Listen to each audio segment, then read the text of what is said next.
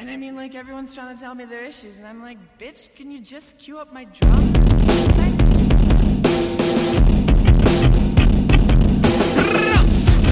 Welcome to Rebel Girls Book Club. I'm Harmony. And I'm Maggie. And we're here to take an intersectional, feminist approach to books from all over the spectrum. Bestsellers, we've got you covered. That one book from English class you hated while you read, but you can't forget, we've got that too. Comic books, nonfiction, it's all right here. So grab your tea, grab your blanket, and let's get rebellious about your favorite new reads. Welcome back, ghouls and witches. We are at another episode of Rebel Girls Book Club, and I'm very excited because we're finally in October. I'm your host, Harmony, and today we're talking about the book Cemetery Boys by Aiden Thomas. Cemetery Boys is the story of a trans teen boy who is a part of what he terms Brujex community, a community of Latinx witches.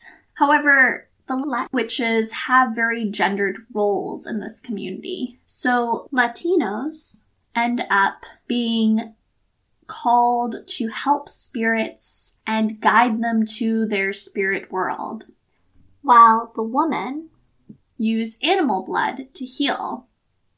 Because Yadriel doesn't fall neatly into the cis norm, he is not fully embraced in his community for his witchy powers. And he's not really allowed to practice witchcraft unless it matches his sex assigned at birth. So in this story, Yadriel ends up meeting a very cute ghost boy, and Yadriel is gay, by the way. And they fall in love. And this story is all about Yadriel trying to prove to his family and community that he is a brujo. This was my second read of the book. And this time around, what really stood out to me was all of the love contained in this book. There is love between Yadriel and his cousin, Maritza, love between Yadriel and Julian, love between Yadriel and his deceased mother, love between Yadriel and his father, and just a general love that comes from the community. There's also a lot to do with found family. Julian in particular has a lot of love to give for his friends. This book showcases both the transformative power of community and love, and the otherness and isolation we can feel when our community doesn't accept us or we feel unloved. Before we get further into these themes, however, let's shift focus and move on to our first segment, Academia, where I do my best to clumsily summarize and make clear the underlying themes of a particular text based on outside scholarship and resources. Originally, during this episode, I really wanted to talk about bruja, brujo, or brujex culture in Latin America. However, I remembered reading this book and then trying to share a description of the book with a coworker and friend of mine who actually immigrated from the Dominican Republic. I was met with blank stares using the word brujex, as she calmly told me that just means witch. As a white, non-Hispanic woman, it was important for me to remember that the word brujex or bruja contains different cultural connotations. And some of the practices that would have been labeled as being bruja practices are alive and well today, outside of a sort of pop reclamation of them. They may have been passed down from generations. So I don't want to get too into the way that witchcraft is depicted in this book, because I'm not sure if it's totally accurate. And there are a diverse array of cultures using practices that might be termed witchcraft in both a negative and positive way in Latin America. While researching this text, I came across a Teen Vogue article called Brujeria Explained by Actual Witches by Amber C. Snyder. In the article, it says, simply put, bruja means witch in Spanish. Snyder links the term bruja to spiritual practices that relate to Yoruba, Macumba, Voodoo, and more. Often these spiritual practices have roots in African cultures and practices. There's also some blending with Catholicism. Today, the word bruja is apparent from Netflix shows like Always a Witch or Siempre Bruja, or the Princess Nokia song, Brujas. However, as Snyder writes, not everybody wants to be termed bruja, brujo, or brujex. Sometimes these terms still hold negative connotations. It was important for me to unpack this term with you guys because the word witch throughout various cultural contexts often signifies an othering. In this book, it's important because the witch community is an insider community, yet our main character is still othered, especially from his witchcraft. Thomas is not the first person to reclaim the term bruja, as Irene Laura writes in a 2005 article. La bruja symbolizes power outside of patriarchy's control that potentially challenges a sexist status quo.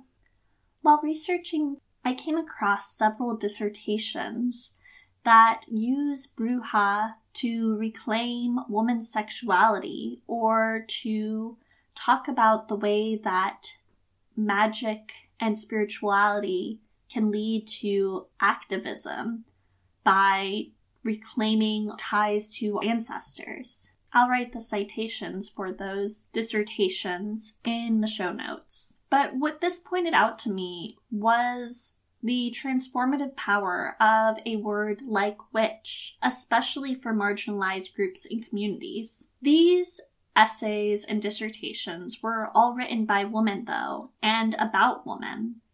So what Thomas is doing, by centering a boy, and a trans boy at that, is flipping this script a little. He's challenging the attitude of feminism, and feminism being for woman, and in particular cis woman.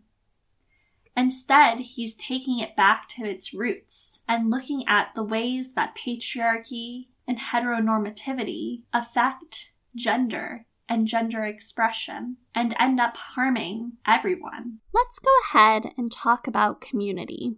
One of the big things that struck me about this book was the loving community, as I've alluded to previously. I wondered whether Latino culture valued community and family.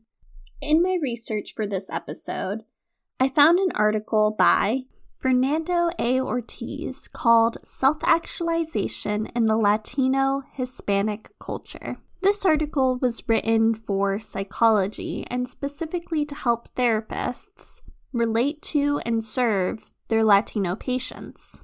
The article talks about how highly people in Latino culture value their families and communities.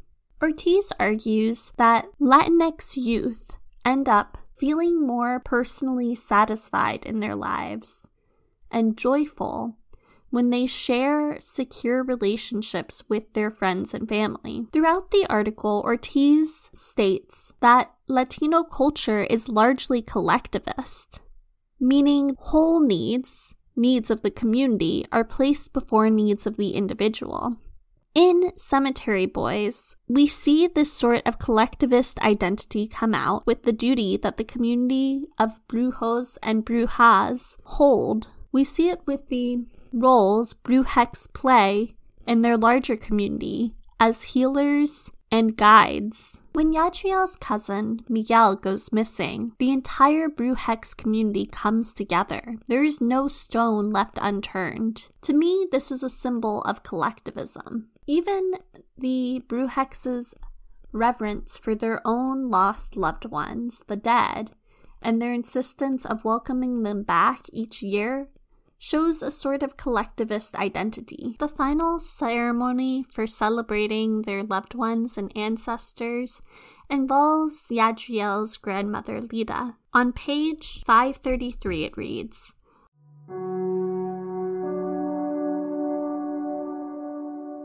"When Lida spoke, she said the words in Spanish, her Cuban accent ringing. May we live in faith.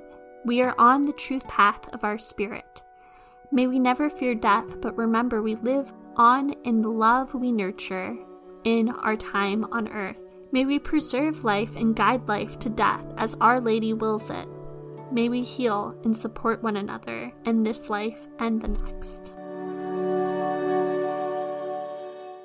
Ortiz also asserts that Latinx culture values familialism, or which he terms familismo. Familismo is the act of prioritizing family and advocating for what Wikipedia calls a welfare system, wherein it is presumed that families will take responsibility to care for their members rather than leaving the responsibility up to outside forces like the government. In Yadriel's house alone, we see the 3 generations come together. There's Yadriel and his brothers, Yadriel's father, and Yadriel's grandmother, all living under one roof.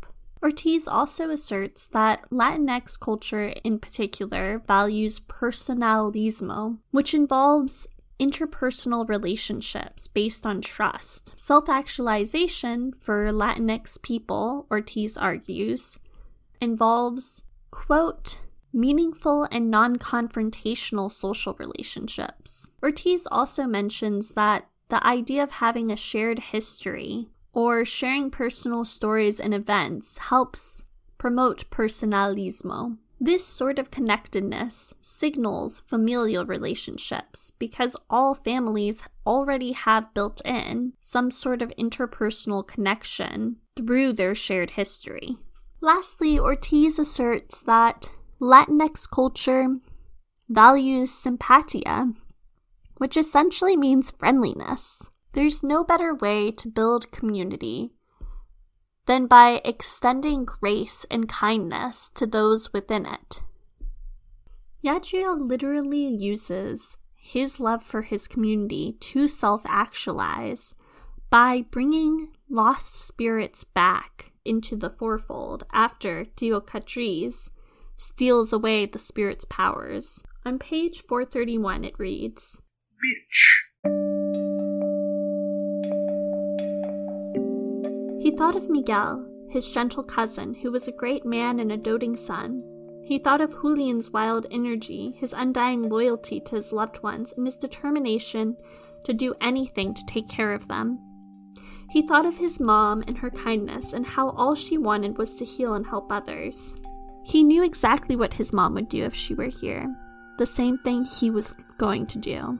Yadriel would let himself die, gladly, if it meant saving the 4 who had been so viciously and carelessly sacrificed. Yadriel doesn't end up dying, spoiler alert, but this idea of self-sacrifice feels very collectivist to me. It's also important that Yadriel is using his loved ones and their spirits and his memories of them to right wrongs. And it reminds me of a lot of contemporary conversation about communing with ancestors that happens in modern witchcraft today.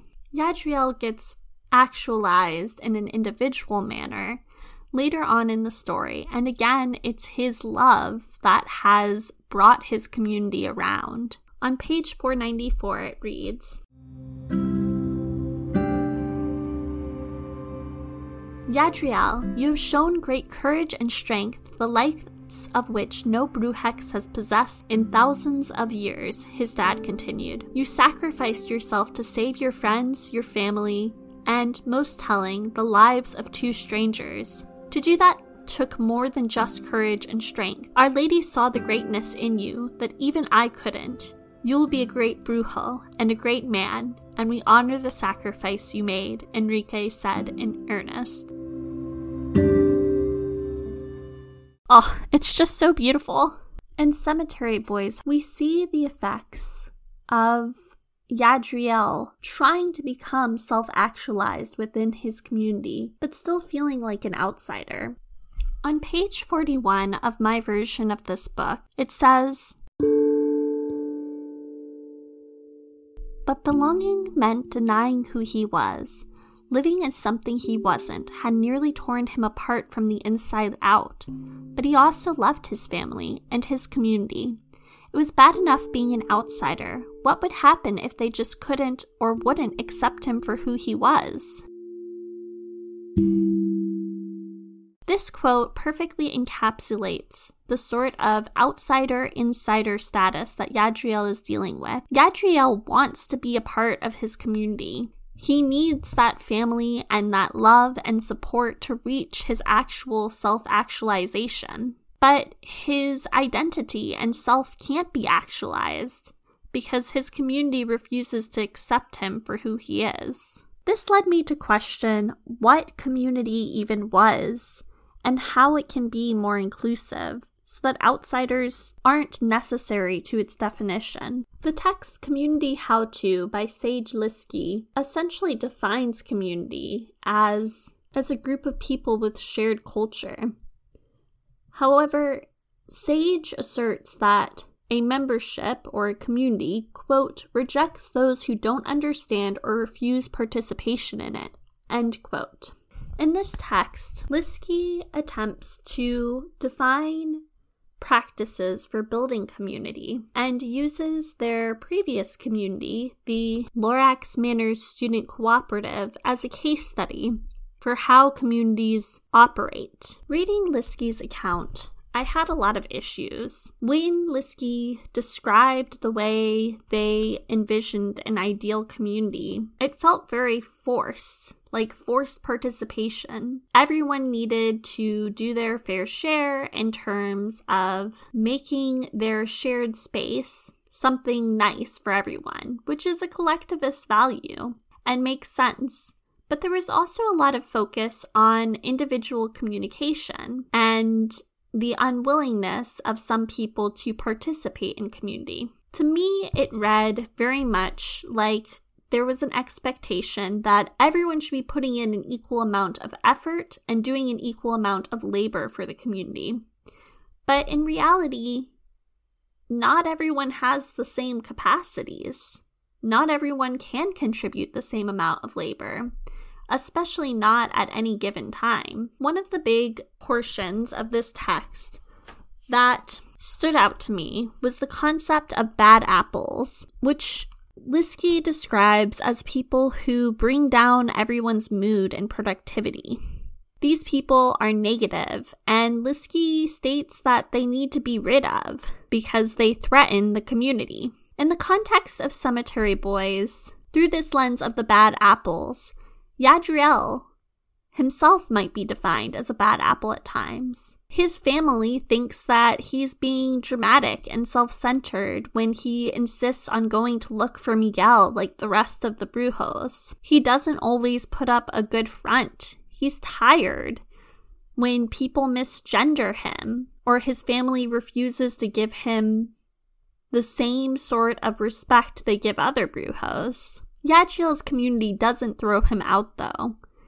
Even though they have conflicts, and throughout most of the book, the community does not understand Yadriel, they refuse to stop loving him, and eventually they're able to talk through their problems and come to a more equitable understanding. This book does feature one bad apple, however, in the form of Yadriel's uncle, Catrice. Another important part about Catrice's storyline, though, is that the Brujah's community doesn't turn their back on him either. Catrice doesn't receive the same sort of respect in the community, and chooses to cause harm to other people as a result. He is still loved, however, and Yadriel in particular respects him. He's still invited to all community meetings, and while he's an outsider, and sometimes treated unfairly,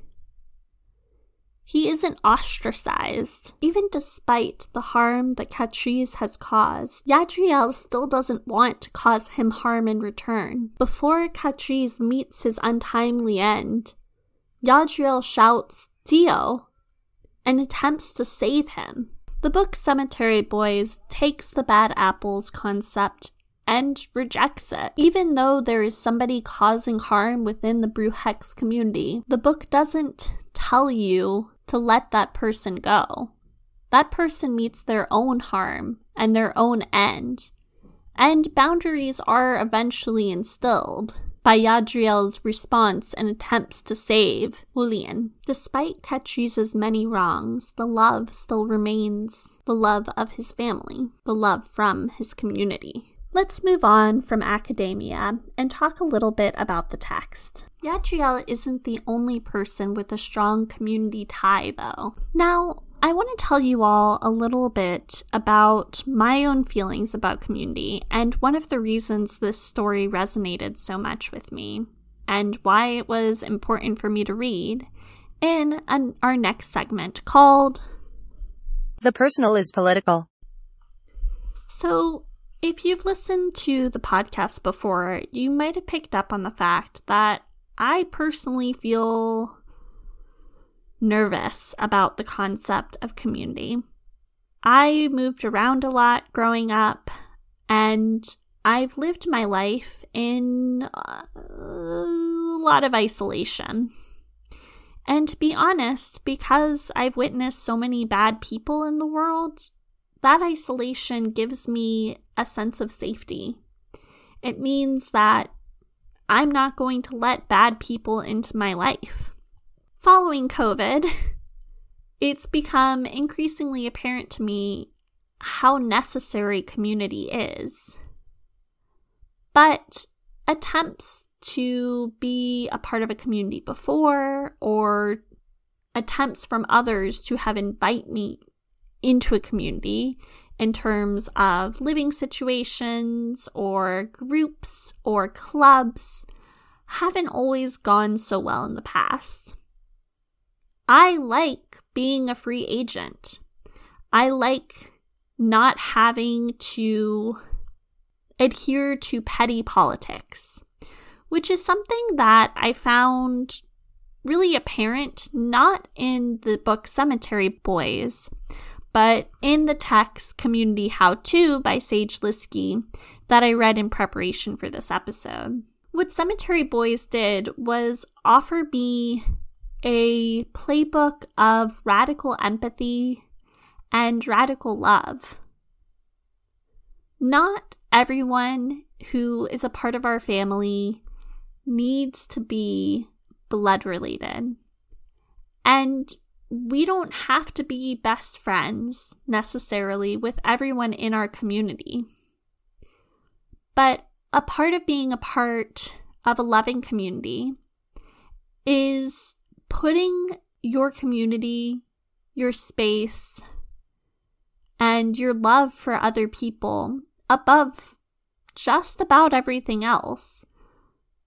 And that doesn't mean forgoing boundaries or forgetting your personal identity. Another thing that's useful and necessary when you're in a healthy, loving community is recognizing that different people have different strengths and different things to bring to the table. Your contribution to a community is not going to look the same as everyone else's.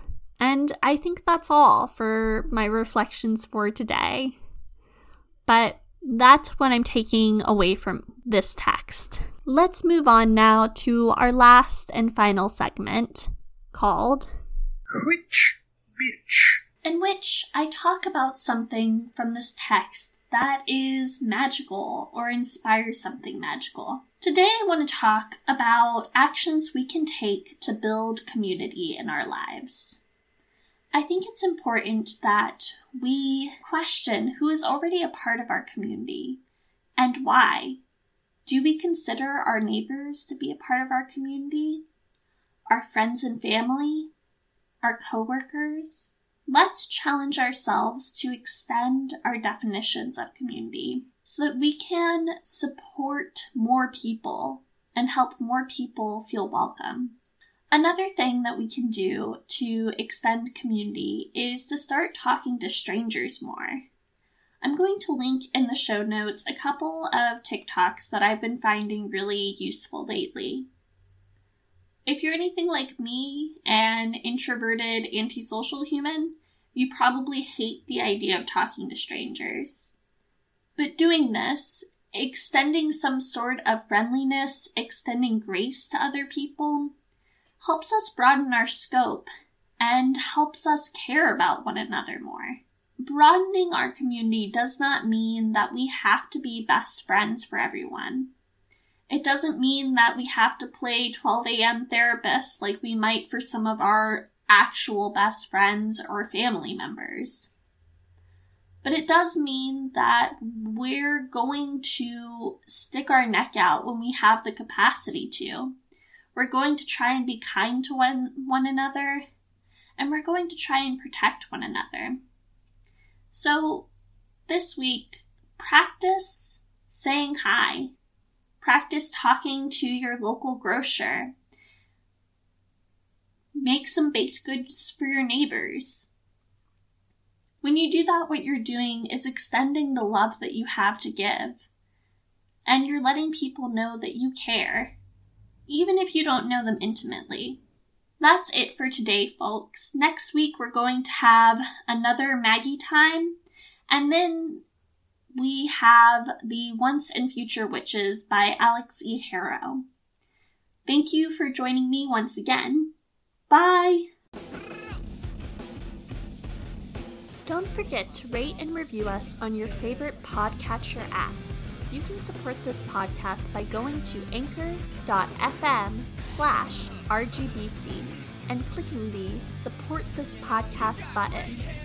Our episode schedule can be found in our show notes or by going to our website, rebelgirlsbook.club, and clicking Read Along with the Show. You can follow us at RGBC Pod on Instagram, at Rebel Girls Book Club on Facebook, at Rebel Girls Book 1 on Twitter, and you can email us at rebelgirlsbookclub@gmail.com. Our theme song is called Pretty Boys Make Me Feel Ugly, and it's by The Gays. See you soon, and remember to read rebelliously.